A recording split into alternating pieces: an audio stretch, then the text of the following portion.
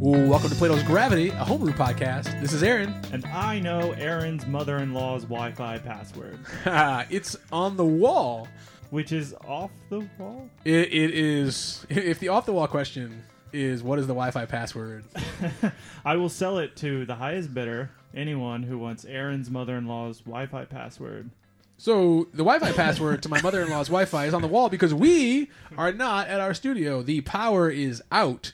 So I want to thanks to our guest for making a last-minute redirect to come to a new podcasting studio. Special thanks to Kelly for helping me set up the podcasting studio and pack it up. That's his mother-in-law's daughter. Also, we still haven't said your name. I'm Jason. That's Jason. You want to hear a really boring story? I mean, can I get through the intro? I guess. All right. Yeah. Sorry. We're very excited about our guest today. For the first time, we will be drinking beer on an interview episode that you can't find commercially available yet. Owen Key has spent the last half a year or so brewing up batch after batch in preparation for a new brewery that hopes to open in Logansport. Owen has a unique role. He is designing the core beers for Logansport Brewing Company, which is slated to open on May of 2019, but he plans to hand the day-to-day brewing off to someone else when the brewery launches. He has one of those core recipes for us to try here today. Owen, welcome to the show. Thank you for having me. Thank you. All right, so which of the flagship beers have you decided we should start the show with and name the show after? This is Devil's Dip IPA, named after a cool little spot up in Logansport. All right, we can Devil's talk about that Dip later, with Owen Key. Yeah, Is this Devil's where Dip. people go to make out? Yes, and then potentially be slaughtered. I mean, and there's a nice little haunted history. It's good for Halloween coming up, actually, too. Yeah. Haunted history for Halloween's Logansport. not coming up. It's today because this podcast is going to air in the future. We're actually recording it as you listen right now on October 31st, not 2 weeks before. That's not true. The candy is not yet on clearance, Jason. Oh, that's too bad. So, do you want to tell your boring story before we do the tasting notes, or after? no. Well, I mean, the answer, if anyone ever says, "Do you want to hear a boring story?" is no. No. All right, perfect. Let's move on. So, can you tell us? Owen, can you tell us a little bit about the beer we're drinking? Yeah, this is Devil's Dip. It is a red IPA, or at least I should say inspired by a red IPA. All right. A specific red IPA or just by the concept? By this concept. By more of the style guides.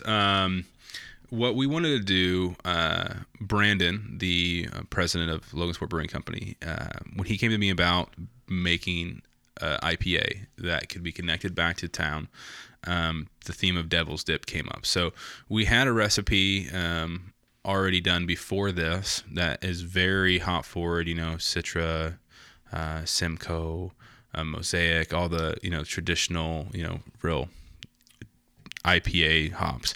West Coast, bring it on. Yeah, just in your face kind of thing. Well, we had the recipe, and then we wanted to bring in a red hue to it. And I have never done a red IPA before, so. How do you do it, with food coloring or what? Yeah, you just go get some food coloring from Kroger, a couple of drops, and it'll do you. Kroger. So It's your one-stop homebrewing shop. yeah, that's it. It's all you need. So this is actually the second grain bill focused batch, because the way I like to develop a recipe is to look at it in stages. Let's look at water. Let's look at hops. Let's look at yeast. Let's look at grain bill. So this is the second batch of the grain bill where we're bringing in more Maris Otter opposed to just straight pale. Sure. We're bringing in some Cara 45. We're bringing in I'm actually going to pull up the recipe and I can break it down for you, but just to try to bring out some more of that red color and to really test how kind of malty we can make an IPA and still be balanced. Okay. So yeah, that's what we have here. So this beer that we're drinking isn't going to be what the finished product tastes like. The finished product's going to add back some of those hops. Yes, yeah. That's kind of the game plan right now. We've done a taste testing with this, and didn't really go into detail at the taste testing. We just said, hey, this is Devil's Dip. This is where it's at. And we took that as a chance for feedback from actual drinkers to come in and say, hey, what did they like about it? What didn't they like about it? And then not really tell them that it's just another step in the in the process. Yeah, because you're not gonna go from an idea to a finished product in one batch. It's just not gonna happen. This I'm a little sad this isn't the final product because I quite like this. I actually like the. I wouldn't have expected this blend of hops with that much maltiness to be as pleasing on my palate as it is. Mm-hmm. Yeah, I mean, I think it's a really hard thing to do. Like, Jason, you just made a black IPA. A blippa. Love those. Love those. It's very much not. There is only enough black as to hide the imperfections. I'm sure that there's a metal song in there somewhere. I mean, there's gotta be. Note to self. Is there a metal song that references de-bittered black malt? To hide the imperfections of my hopped up soul. What rhymes with dingamans? No,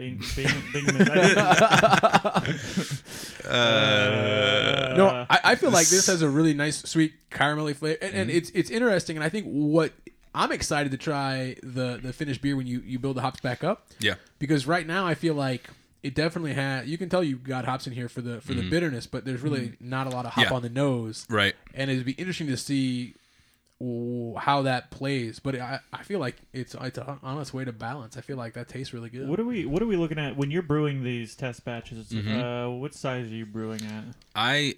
My comfortable wheelhouse, and this is what I brew at for just personal use. I brew at 10 gallons. Okay. All grain 10 gallons, and so everything's from the initial recipe built at a 10-gallon spot. Okay. And then, in the near future, we're going to be going to a Blickman one-barrel system. All right. Once the electrical's fully ran for that, so that's the one last kind of hurdle there. So we're getting the batches down for, since I'm brewing, in my own personal setup at the 10-gallon size. Then we're going to scale up, obviously using Beersmith. Sure. I think everyone. Thanks, Brad. Yeah, Brad is the guru. I mean, he's made my beer making so much easier. I don't know what I would do without Beersmith, personally. I think the new water edition stuff on 3 is beautiful. It's beautiful. Fantastic. Yeah. I like being able to, the first couple batches, what we were doing is just using some tap water like that, and without really making any adjustments to it, because, without going off on too much of a tangent, I think we talked about it a little bit earlier, like what really is super, super important to beer and what is really just kind of built up as super important. And water is huge, you know what I mean? But at the same time, it's what are you working with? And, use tap water once in a while, Right. Well, you never know if it's it might actually just work. Yeah. Right. I mean, I don't know if this is like just beer lore. I mean, but Boston Lager, using Boston tap water, you know what I mean? Like, I don't know if that's it might be true. It just, to me, seems like in a city that large, it's gonna be. I just assume it has to. And no offense, Bostonians, or all offense, fuck you, Patriots. I just assume there's the jab. It's not even a. I don't even care. Doesn't even watch football. So at least it's good. But I'm assuming that like a city that size, the water's got to be kind of garbagey, just by virtue of like there are enough people pooping and peeing. Yeah, I mean, they have a water treatment system. They have a water treatment system, but that like you have to pump stuff in to get the poo poo pee pee. But technical terms, what scientists refer to as poo poo pee pee. But I mean, like guess that's what they were built off, though, right? That's what Elise says is, hey, Boston tap water. I mean, I've even heard. Once again, don't know if this is true, so please don't hold me to the coals or anything. But it's on recording. Good. It has to be fact. Yeah, it is. But Sirens it'll explode. Yeah. But I've heard they've even replicated Boston tap water at their other brewing facilities. Oh wow! If it works, it works, right? Yeah. Like, can't argue that. Yeah, I mean, if it's good to drink, I think I just started like fucking with my water, and the one thing I noticed. Well, first of all, the first time I messed with my water, I used my Weight Watchers scale, which Jason makes fun of me for. Like, I have a Weight Watchers scale from when I used to be on Weight Watchers a long time ago. Well, and it's not. I don't make fun of you for I don't want to give the impression I'm making fun of you for using Weight Watchers. I'm making fun of you because the scale sucks. Yeah, no, the scale sucks. So what I learned later in experimentation was that although the scale is like has units of single grams, the plus or minus value on the scale is like 4 or 5 grams. That's a little bit of leeway. Yeah, a little bit of leeway. So the first time I put water stuff into my beer, I I maybe put 3 times too much water salts into my beer because that's the threshold that the scale would recognize a gram. How did it taste? It tasted fine. Okay. But the efficiency was like 41%. Ouch. Ouch. We're used to getting like between 60 and 70. Okay. However, next 2 beers, I used volumetric measuring and not weight, which is typically worse unless you have a shit scale. And the efficiency was like 75%. There you go. And the mash was shorter, so I didn't need to mash as long. The sugars got converted much quicker. So you didn't have to squeeze the bag. We didn't have to squeeze the bag. Brew in the bag? We brew in a bag. Yeah, absolutely. Okay. So so I think what's interesting about that is I feel like you can do stuff with water and it can make your brew days go better, but you don't have to. Right. I'm part of the fun is trying to bring your time down, right? Like speed run that beer. Yeah, it's like when you get the printout from Google Maps and they tells you, hey, this is how not printout. It's not like 95 anymore, but it's not MapQuest. When you get your trip tip from AAA. Yeah, but it says, hey, you're gonna make this trip in 2 hours, and you're like, bet. Yeah, come on. Yeah, let's see how quick I can get there. Google Maps is really good at predicting my travel times. I'm a slow driver.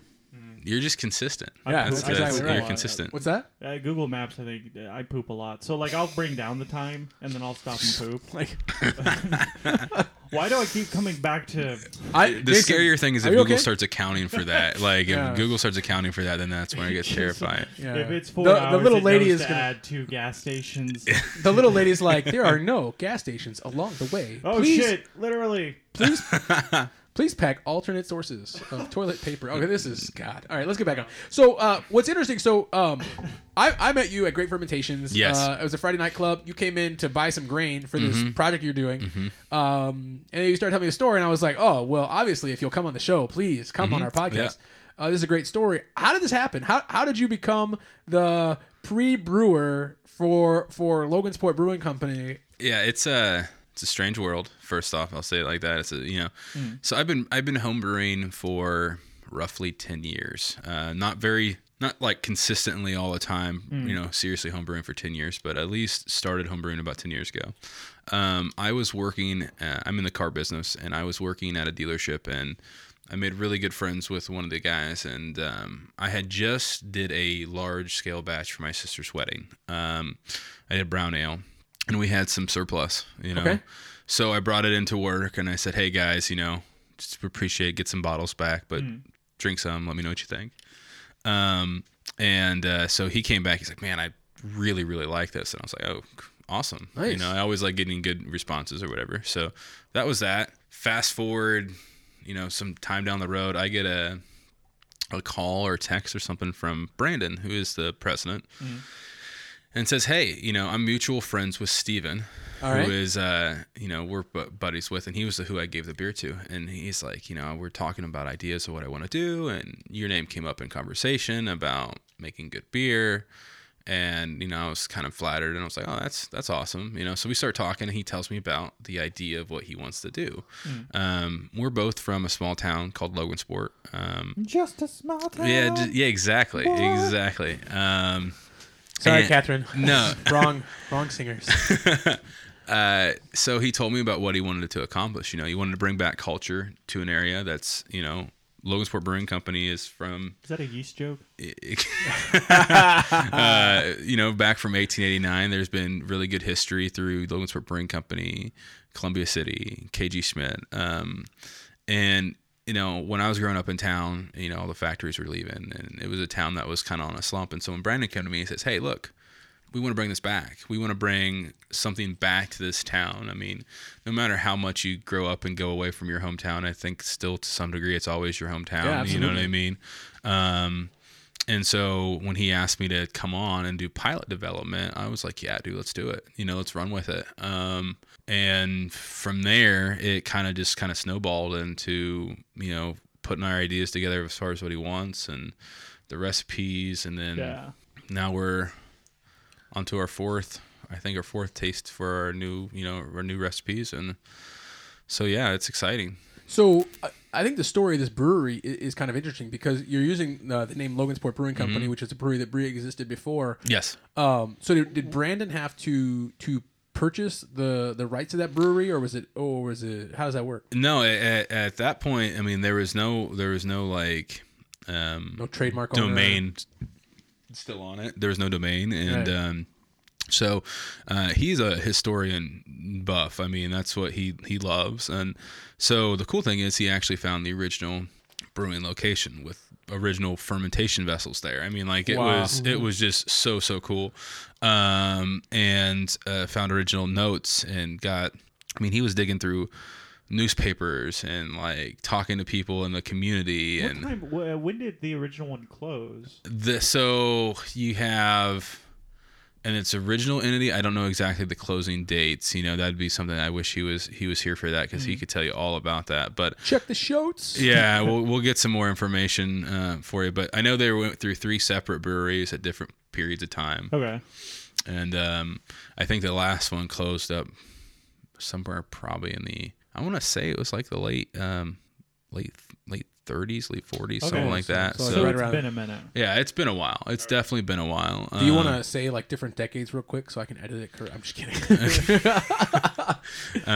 Late 60s, 70s, 80s, 90s, and today. That does. When was the 21st Amendment?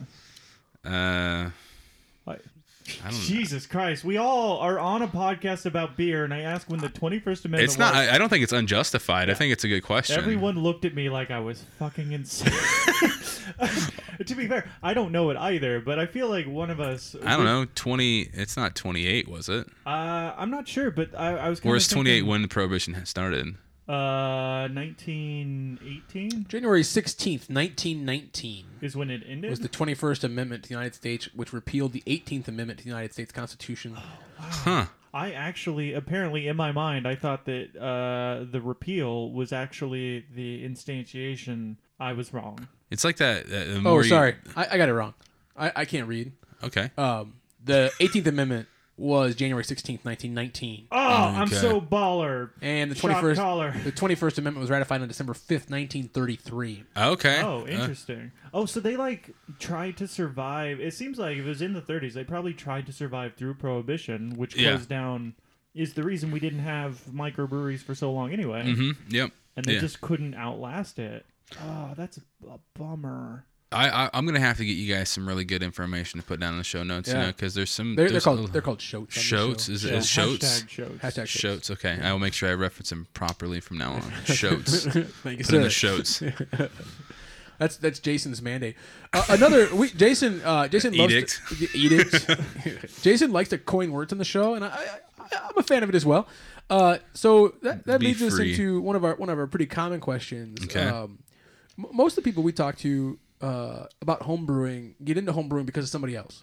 Yeah, right. So who was your brewbassador? I like that. I didn't really have one particular person that was like already doing it, and so I wanted to do it. I had fumbled around with it my later years in college, or my middle years in college, and I think started on a Mr. Beer kit. Nice. Do one of those. And what percentage of homebrewers start with Mr. Beer? Man, 60 to 70 would be my guess. I think the AHA just released a study that suggests less people start that way. They find through their research that more people are starting with all grain, but especially before with all grain. Yeah, straight to all grain. That's crazy. I mean, maybe it's because how much more readily available the information is today. It's ridiculous. Oh, that could be. Yeah. And I know before the show we were talking about, man, I wish I could just do an extract because it was so much easier. But well, we talked about like doing extract to play with hops. Like, there's no reason to like spend time mashing if what you're really trying to do is understand the hops. So it's very valid. I think sometimes extract gets a bad name, and even I'll say it like with this, with like disdain in my voice sometimes. But I don't mean it. I think people want to brew beer however you want. Yeah. Start with Mr. Beer. I think extracts have gotten way better. I mean, way better. Like I remember the first. I mean, I think everyone starts with a kit. You know what I mean? Like I would be surprised even if the AHA came out and said, "Hey, everyone starts out with not kits." Like, what? No way. I wouldn't believe it. I think everyone starts with a kit of some sorts, and Because the thing about the homebrewing world is it can be so overwhelming so quickly, you know, like especially the first time you jump in. Yeah. But to answer your question as far as ambassador, because I'll get sidetracked, and I apologize for that. That's right, I did it. I didn't really have one. I was working down in, I remember this though, I was working down in San Antonio. My wife was in the military, so we moved, and I had this boss I was working for at a car dealership, and I told him I wanted to, you know, really kind of get more into homebrewing. This would probably have been about 8 years ago or so.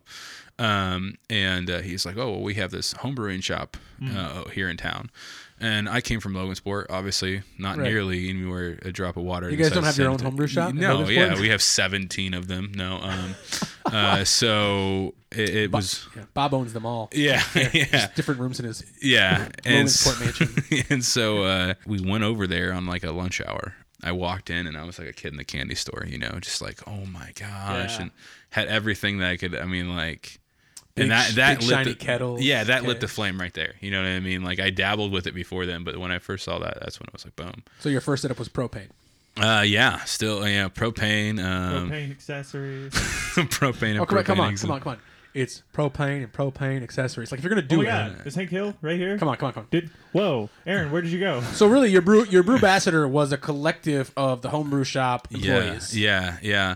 But if there'd be one person that I would say was the crux of me getting into it, was my boss, who never even homebrewed. Oh wow. Yeah, he was like, yeah, we got this shop, and I was like, cool, we should go. Hopefully just talking to get him at, like, let's get out of work for a little bit, trying to slack off. Like, that's what I was hoping for. And it worked. He was like, yeah, you know, let's do that. And I'm like, cool. So I thought it was cool that I was just getting out of work, with, you know, for a while. And but no, we went over there, and that's when it, like, the hobby got it. So had he not said, yeah, let's go. I'm a homebody. I know me. I probably would have never went. I probably would have never went to the homebrew supply stop and stopped in there. I've been like, oh yeah, that shop's over there. I need to go there. But I would never have went. Yeah, so. and now you're brewing pilot beers for an upcoming brewery. It's really an historical brewery, so you get to play with old recipes. I mean, I think that's the really cool story how he has some recipes from the original brewery. Yeah, I mean, I think a lot of notes, and so you kind of play like Murder, She Wrote and try to figure it all out. Beer forensics sounds really fun. Yeah, like difficult but fun. Yeah, and the thing too about it, it's like is as strange as it is to imagine people brewing in the 1800s. It's brewing. It hasn't really changed that much. I mean, you're able to really, you know, you may not get the exact notes from way they did it, but you could look at plenty of notes from 1800 breweries. You know what I mean? And then you can only, it doesn't take a rocket scientist. It's just kind of extrapolate and say, okay, well, if they're doing it this way, a majority of the brewers, it's more than likely how it was being done here too. One of the weirdest ones is when you're seeing like the setups, like just how they were able to brew beer at that time period. It was crazy. So, do they have notes on what they did for sanitization? Rolling boil. That's pretty much about it. You know, rolling boil and. Well, I think we had, or it was our last guest on. We had Jeremy Zimmerman, who wrote a book called Brew Beer Like a Yeti. He was our guest a couple episodes ago. Yeah, that sounds cool. And he talks about how he doesn't use a lot of chemical sanitizer or doesn't use it all the time. Uses soap occasionally. Uses soap, and his point is, hey, like people brewed for centuries before we had chemicals, and they made beer. Yeah. And I think for me, and then our next guest, Tyler Poling. So this is just a trip down history lane. Shout out memory to, lane. I think is the normal. History lane sounds better though. Yeah, so a trip down history lane. It's a Pinky Up podcast, remember? So it's a Pinky Up podcast. That's right. Remember to curl. Remember to curl. For those of you who don't have access to the raw edits, that doesn't make any sense. Adam, I hope you enjoyed. Shit. So, but Tyler, I think I agree with Tyler. Like, I have sanitizer, and occasionally, if I brew beer without sanitizer, I'll get an infection. So I'm going to use a sanitizer. But I think it's cool that for centuries you didn't need to, and really today you probably don't need to in most cases if you're clean and Yeah. But why not take all the precautions? Good prep work will usually. I don't have any wood around here. I've never had an infected batch in the 10 years I've been homebrewing. Knock on vinyl card table that we set up in my mother-in-law's bedroom. I mean, I think it comes down to like just common sense. You know what I mean? Like, as long as if you really think about it, what do you have to have clean? Really clean. Your carboys, your fermenting vessels. Yeah, those need to be clean. Basically, everything post boil needs to be cold side. Clean. Cold side needs to be taken care of. Yeah. If you're on hot side, if you're hot side, man, you don't. You're boiling everything. If Aaron weren't around when I was when I'm brewing, if Aaron isn't around, like everything is just disgusting. Hot side, like I don't wash the spoons. Everything's just going. Jason's like, oh, we're gonna boil it. It's gonna boil anyway. Beer experimentation. I use Star Stain on the hot side, and I know that I don't need to, and I don't care. I just like it. I just PBW is for sure. PBW is all I use, and then that's about it. There's actually I've been using Brew Clean recently. It's a no rinse. Really? Cleaner, yeah. I'll have to take a look at that. So. There's another one that I got when I got some spike kettles, alkaline brewery wash, something like that. I can't remember, but it's kind of like a barkeeper's friend type thing. All right. But it's so good. It's so awesome. You know what's amazing? Putting that stuff in the dishwasher. Really? Oh, your glasses will come out sparkly. No rinse aid necessary. Really? Yeah. I'm gonna have to use that. That's then. Amazing. Yeah. Mm. So what you're saying, given that I am my own dishwasher, do I just drink it? Yes. Oh, God. Chased with bleach? No. On this Halloween episode of Plato's Gravity, Jason dies. On the next episode, meet our new co-host. You see how cavalier I am about this. This is terrible.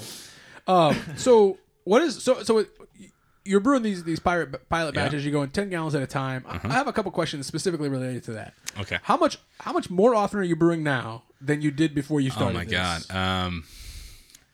9 to 1. 10, so much more. Like I would do, like when I was homebrewing, if I did 10 batches a year, that was a lot. Right. You know what I mean? That was a lot. So once a month when the season is good enough to brew. If the days were right and I didn't have stuff to do, and I have a 4-year-old now, so if I had coverage for him, like all these things change, right? So if you would have asked me last year, hey, you're gonna do 10 batches, 10-gallon batches throughout the year, I'd been like, oh yeah, that's a great brew year for me, If I would have then said, hey, you're going to do 6 in the scope of like 2 weeks, what? 6 in 2 weeks. That's a lot. So, you're doing this mostly on Sundays? Yeah, mostly on Sundays. Tuesdays is another common brew day because that's usually my day off. I'm probably going to be brewing tomorrow. I'm off tomorrow, so nice. I'll probably be doing a brown ale tomorrow. Got to kind of see about that.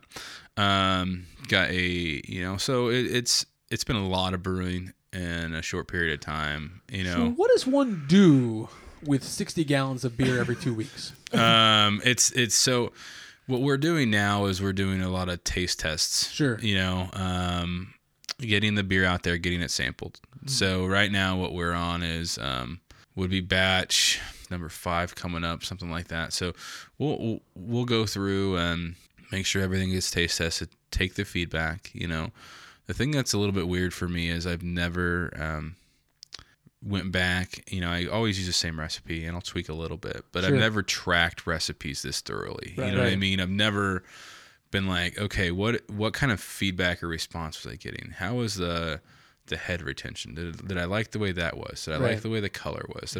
I was always, you are your own worst critic, as they say, about your stuff, but I was never like, okay, take consumer feedback, put it back into my beer. It was always my personal feedback, like what do I want to do with it, and so now you take by nature an individual thing, for me at least, since I don't brew with a lot of people, and then I'm taking other people's opinions and tweaking it. So that's really been how we've been making these recipes happen and moving forward. Does that change the process at all, or the way you feel about the process? It does. It changes. Not necessarily my brew day. My brew day hasn't really been changed. Post brew day, how I look at the beer, how I look at the finished product has definitely changed. Okay. And then you got to think, you're going to have, I guess the way I'm looking at it, this could be completely wrong, but if you have 100 samples that come through, mm-hmm. I'm going to throw out the top 10% and throw out the bottom 10%. Right. Because there's going to be, this is a trait that I learned in the auto industry, but 10% are going to love it, 10% are going to hate it, no matter what you can do. And I think if you look at that middle 80, as strange as that sounds, middle 80. Yeah. That's going to give you your best constructive criticism. Right. You know what I mean? Because you're going to have the 10% of fans or your friends that are coming out and saying, "Oh man, it was the best," and then you're going to have people that, just like to. That's not PBR. Yeah, exactly. That's not, Budweiser, and we did a wheat beer first, and that was kind of what we anticipated was, take out the 10 and 10 and then work on the 80 and let that impact how we move the recipe forward. How are you tracking that? So we're actually, when we do a taste testing, we will give out an actual little survey. Mm-hmm. What did you think about the overall beer? What did you think its strongest characteristic was? What did you think its weakest characteristic was? How did you like the flavor, this or that? So let's say we're using it for the IPA. Sure. Did you feel that there was enough piney? Did you feel there was enough citrus? Did you feel there was enough this or that or this? And then from there we can say, okay, this is where we got to go. Okay. We actually had some pretty good responses to this exact way it was brewed here. Way more than what I anticipated. I was way underwhelmed with, like you were saying, Aaron, the nose and it just wasn't there. And so, but a lot of people that came through said, man, this is a really good, balance. And so sometimes you get to a point where you're you don't know where to go. So I want to revisit this beer for a second again, because I've been drinking on it throughout the whole episode. I think I'm crazy because you told me what's in it. Yeah.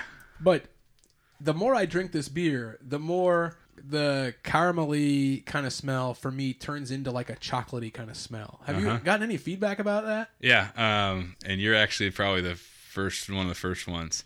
There is a hint of chocolate in here, just ever so much of a hint.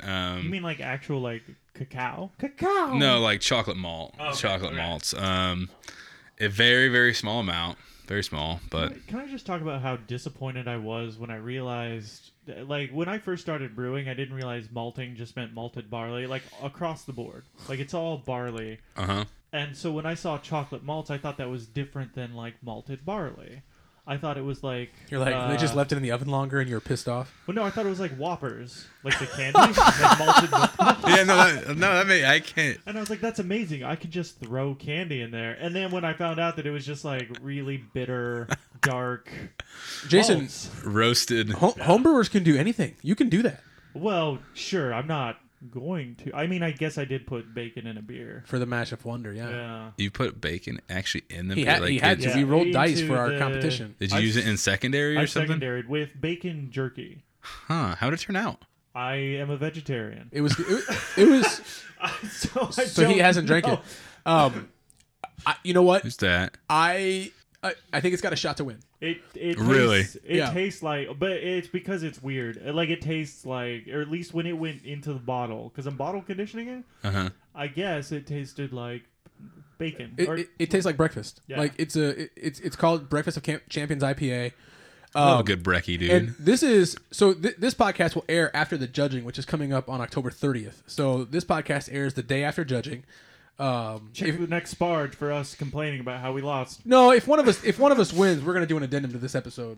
Oh. Yeah, we'll just do like a quick hitter. Okay. Yeah. If there's no quick hitter on this episode, then listen to the next sparge about how we lost. Because the judges will have already judged the beer when this thing goes live, I have to say, like, if you know how Jason made that beer, you would not let it win. Wait, why?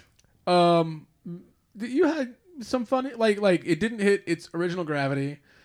What did we find out? What did the ABV come out to be? I honestly I didn't figure it out. It was a 1050 and it finished at 1011. Yeah.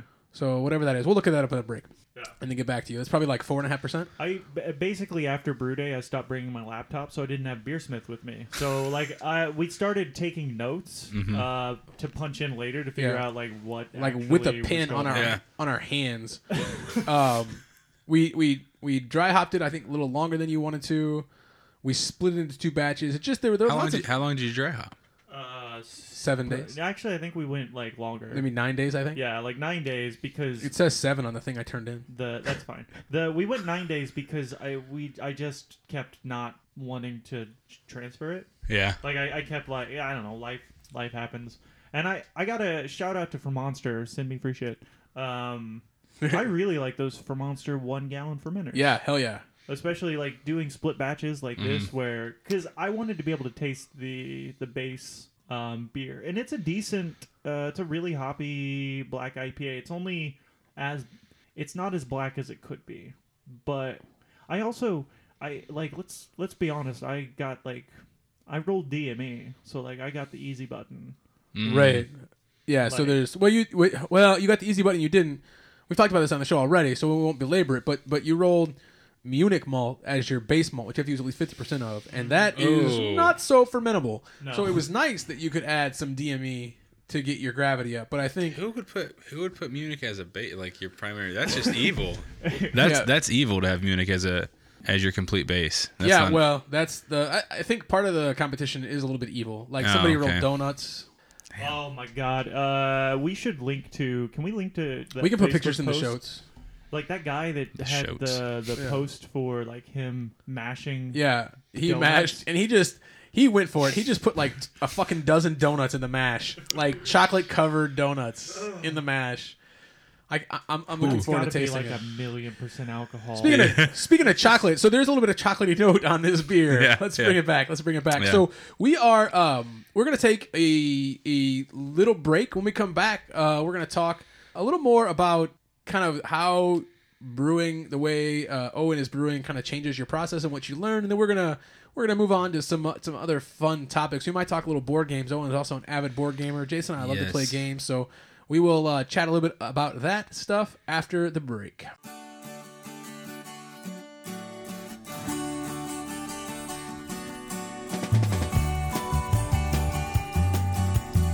All right, well, welcome back to Plato's Gravity. As promised, we have just a few more process notes, and really just one that I wanted to get to. So, your Proats, that's not a thing. Totes my Proats.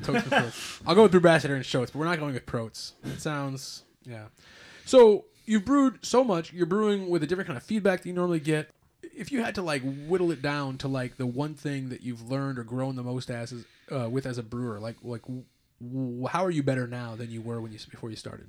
Are you talking on from just this particular? Just from when you started doing this brewing, yeah. The most important thing is that I've learned is not everybody is going to like your beer, and that's okay. Right. Yeah.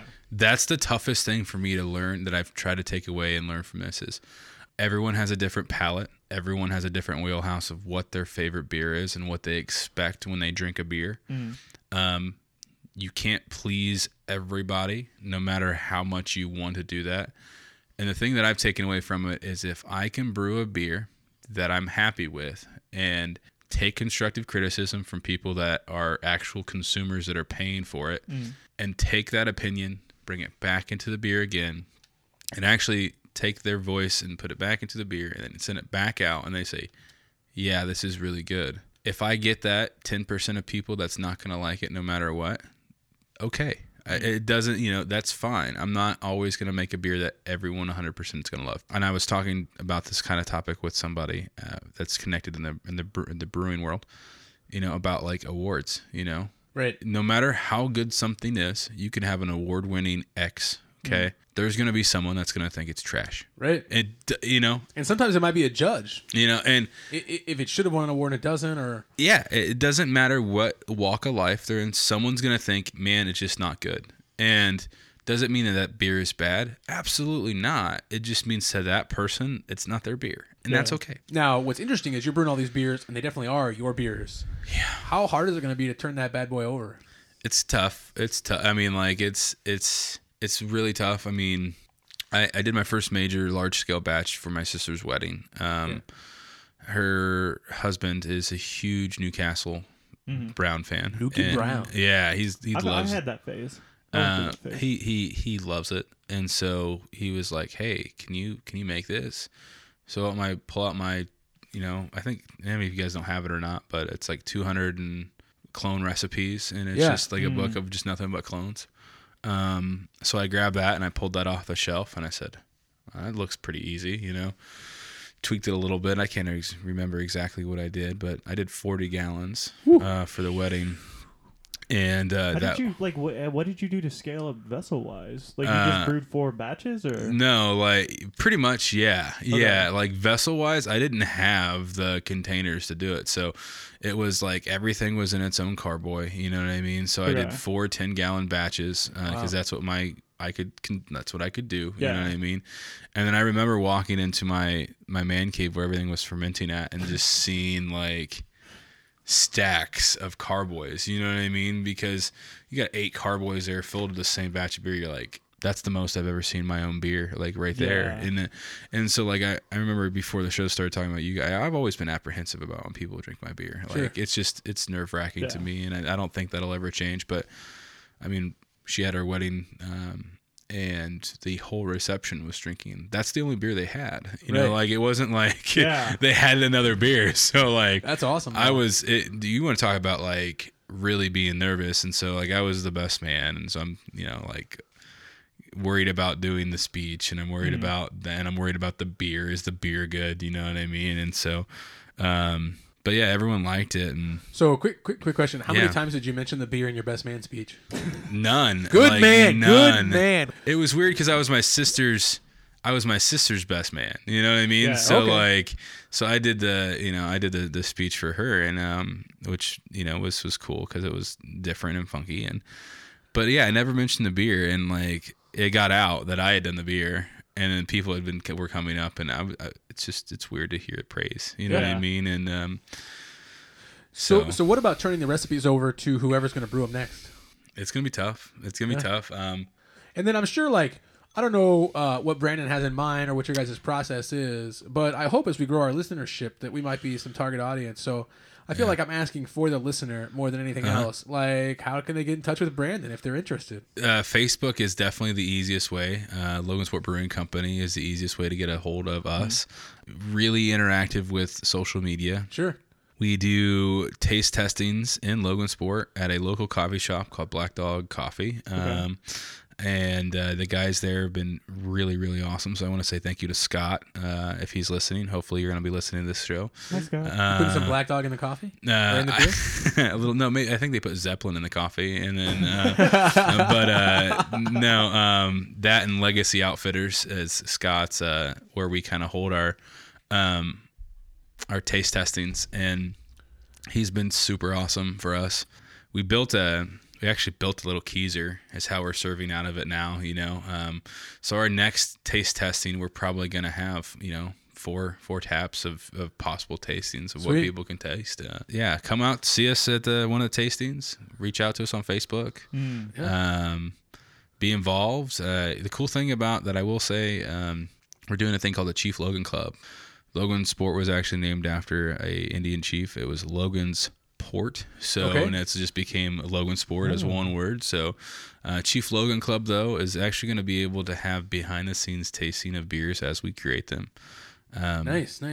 In fact, what beers are brewed, and also be able to just be part of the spirit of the company from a behind the scenes approach, which is kind of cool. I like the idea of it being town centric. Like I remember, I want to say, I had a conversation with Dave from Sun King like way back in the day. Yeah. And one of the reasons they talked about not naming the company Sun King, or not naming the company like Indianapolis Brewing Company, was because they had the idea of they didn't want to be associated with the town. They just wanted to be able to send stuff everywhere. We're the polar opposite. Yeah. Like the polar opposite of that. I love the idea of community centric breweries. Mm-hmm. Yeah.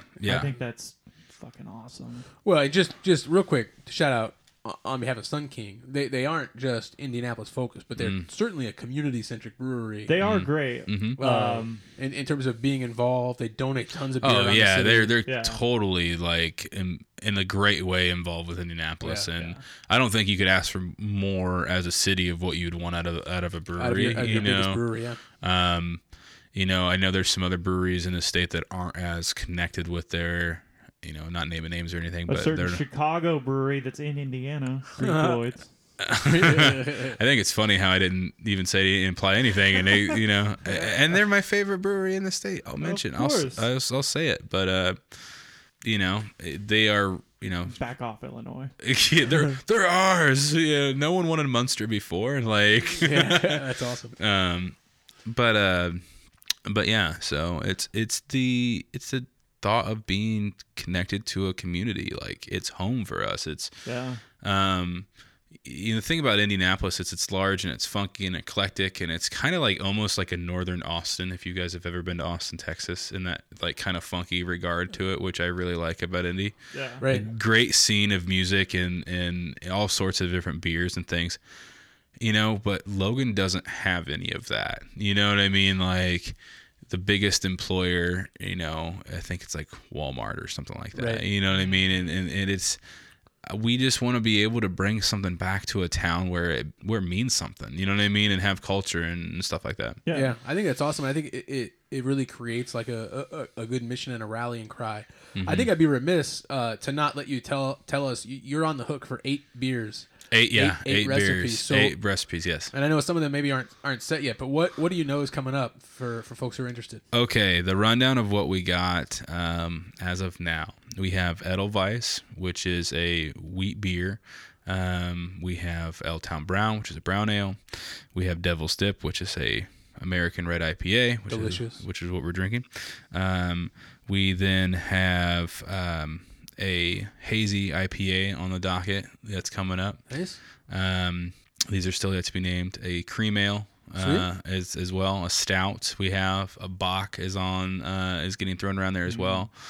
Johann Sebastian. And so the last 4, I should say the last 3, since the 5th is already kind of tied down permanently, are floating at this point. Okay. As to what we're going to officially do, we probably have 6 or 8 different beers we've talked about doing. Sweet. Like, so it really kind of depends on what the direction we get from. I wouldn't be surprised, honestly, if I did 4 or 5 different batches just to get down to the 3. You know what I mean? And then do a tasting and say, okay, of these X. What are you coming back here to drink more of one of? Yeah, exactly. And are we talking like rotating these beers out? Like some of these are seasonal, or are these the like 8 permanent taps? No, he's gonna start out with 5 permanent taps of just Logansport Brewing Company, and then they're gonna have 3 rotationals.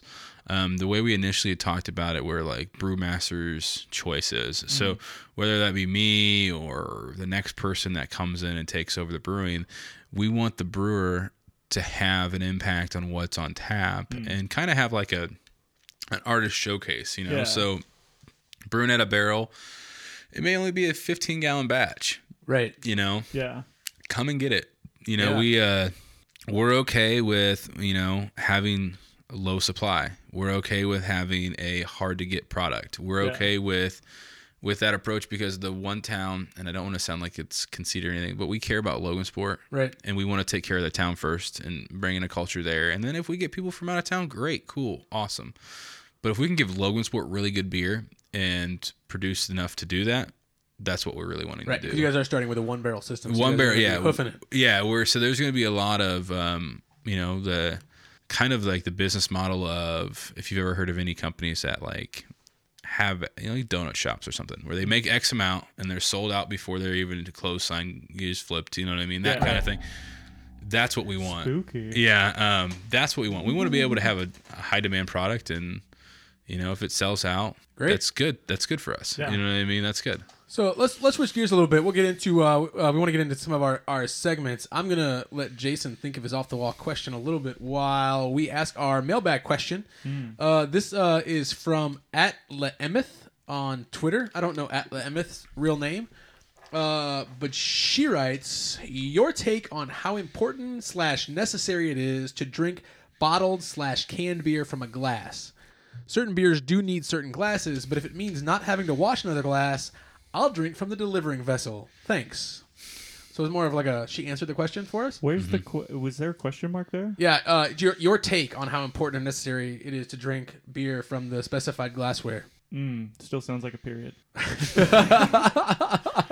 a good. I love that. I love this question. It's a fun question. Let me ask it again. Your take? There it is. There was a question mark. All right. Sorry, it's my fault. I'm sure Leemeth said it right when she wrote it. Yeah. I'm gonna let you guys go first. So we talked about this before the show. Yep. We tend to agree a little bit, but I think for me, I drink most of my beer out of tulip glasses. Mm-hmm. I don't think that if you drink out of a shaker pint that's wrong. A shint. I don't. A shint. Damn it, Jason. Contractions. Can't just do it every time. Challenge accepted. Yep. No, I think the glassware absolutely matters, and I think it depends on when and where you're drinking the beer. Like if you're a judge and you need to be smelling stuff or picking stuff out, you need a glass that's kind of bulbous in the bottom and tapers up towards the middle. I think my favorite thing in the history of ever is when you serve a Pilsner in a Stange glass. He's looking at a chart right now. I am looking at a chart. It's a tall, skinny glass. I think Pivo Pils likes their Pilsner served in a very tall, skinny glass. And it's not like the Pilsner glass that like blows out and comes in. It's just like a tall cylinder. Like it's an oversized graduated cylinder that's just glassware, and it's so pretty. It's like so fucking pretty. And if you like the way it looks, yes, drink it out of that glass. By the way, the Stanges are hard to clean. So Lemeth, I'm with you. Like maybe the second one's coming out of the bottle. Let me ask you this: if you were blindfolded, could you tell a difference between a shaker pint and a stage? A Stange? Just curious. Do you think you could? I don't like the visual of him like feeling up the glass. I'm just tied behind your back and someone's pouring it into your mouth. And presumably, we're not drinking out of the glass because I think the difference that you're getting from these glasses isn't in flavor; it's in smell. Yes. So the question is, if you put a beer in a tulip glass and you only filled it about halfway full so that the beer would have a room, and then you let someone swirl it for me since I can't obviously hold the glass. Right. Yeah. Would I be able to tell the difference? I don't think so. Yeah. I'd like to try that. Maybe there'll be a video coming up where we try to see if I can tell what kind of glass the it is. glassware it's in. Ooh, blindfolded Aaron. Ooh.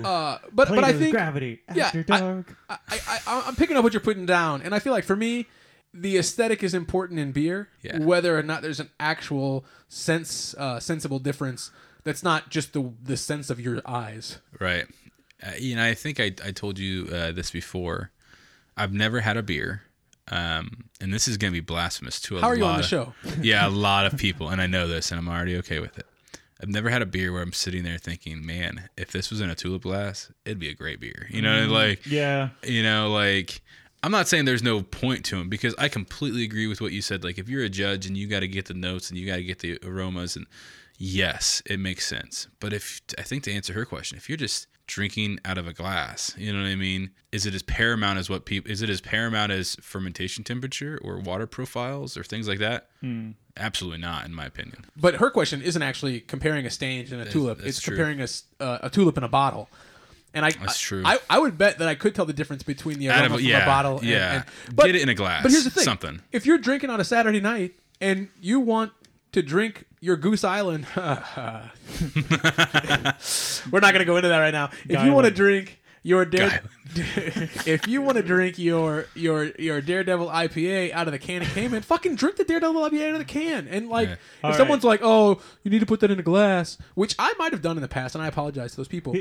Just enjoy the beer. So this, I think this, in some regards, does reiterate everything we've just said. So suck it. Let's hear it a third time. But it is situational where studies do show that when you're in a better mood, the food you're eating, the things you're drinking taste better. Mm-hmm.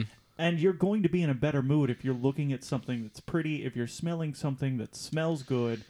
So if you're not already in a good mood, putting it in a glass that really accentuates the beer, the way it looks, the bubbles, the shininess, the nose, that will put you in a better mood and it will make it taste better. So how do you feel about... That's a fair argument that I wouldn't have considered. How do you feel about putting beer with really great artwork on the can in a glass?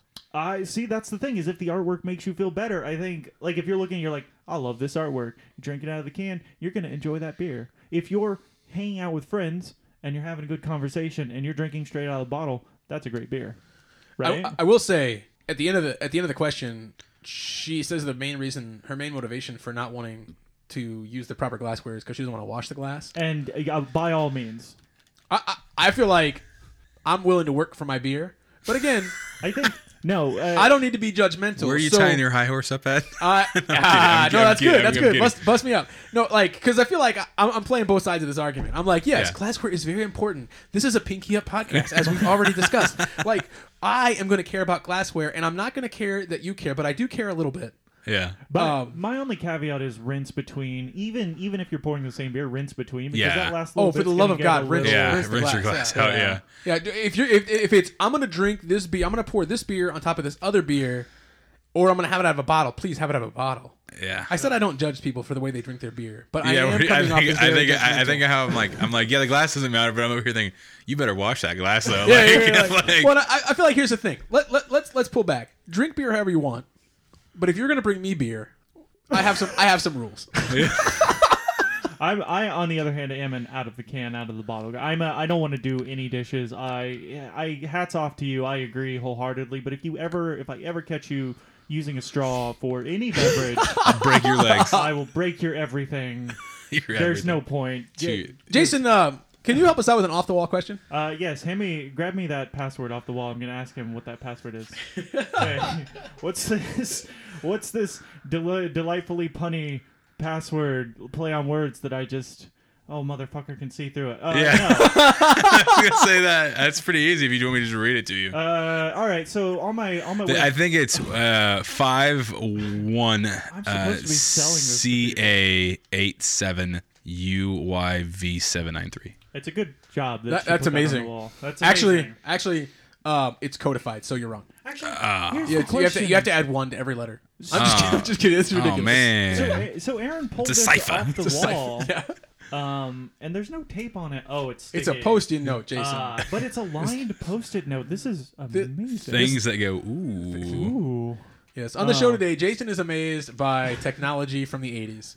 Hey, Post-it lives matter. I mean the line Post-it note, that's important. That's important. My mother-in-law's handwriting is impeccable, by the way. That is penmanship is a thing of the past. Let's just put it that way. I mean, so my penmanship's terrible. This is a ridiculous story to tell on a beer podcast. When I was in 4th grade, I got a C in penmanship. And my mom took me to school like at a parent-teacher conference, and she was like, "What are we going to do about his penmanship?"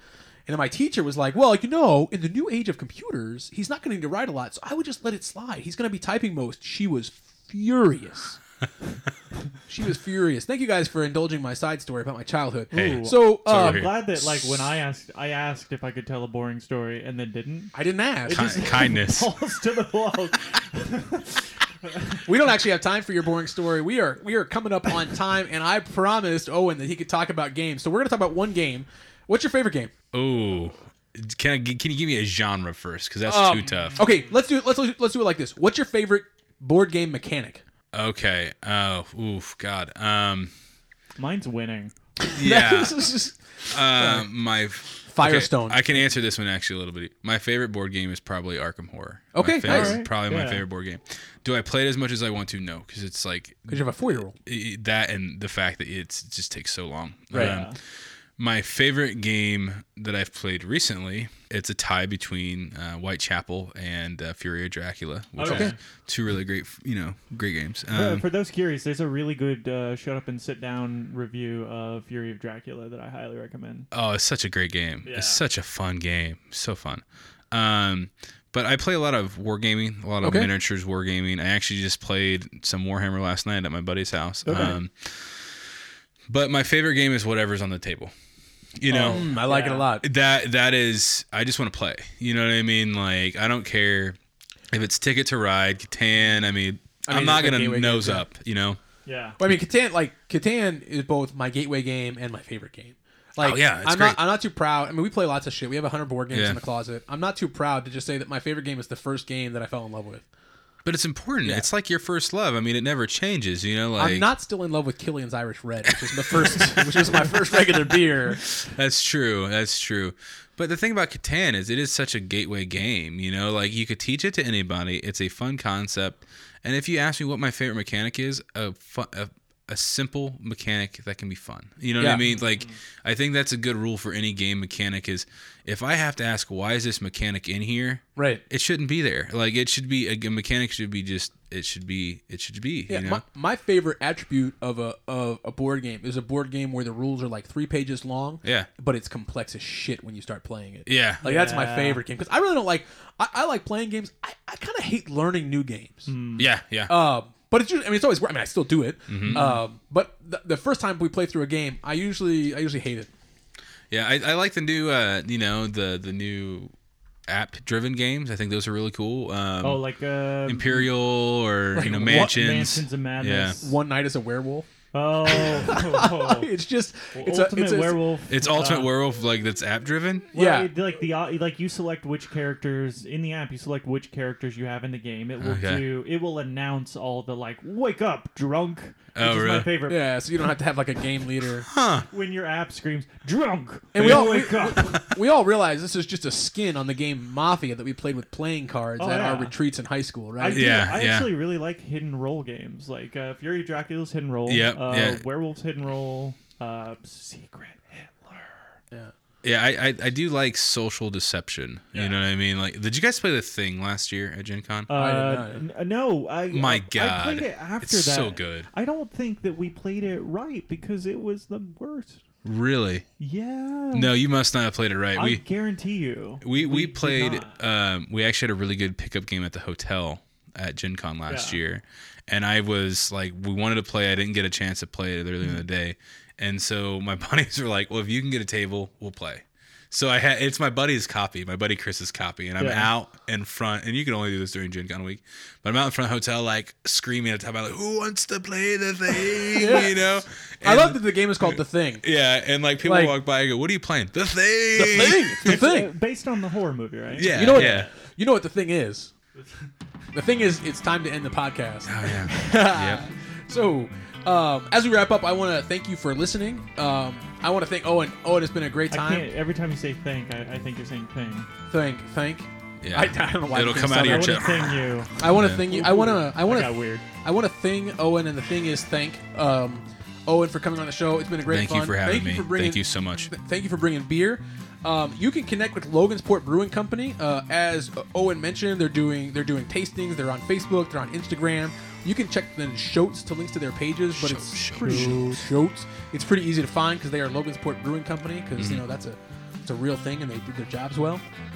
If you like the show, what we'd like you to ask you to do this time, it's a little bit different ask than before. We're starting to ramp up our social media game. I'm posting on Instagram every day. That's new. I used to just post when we released an episode.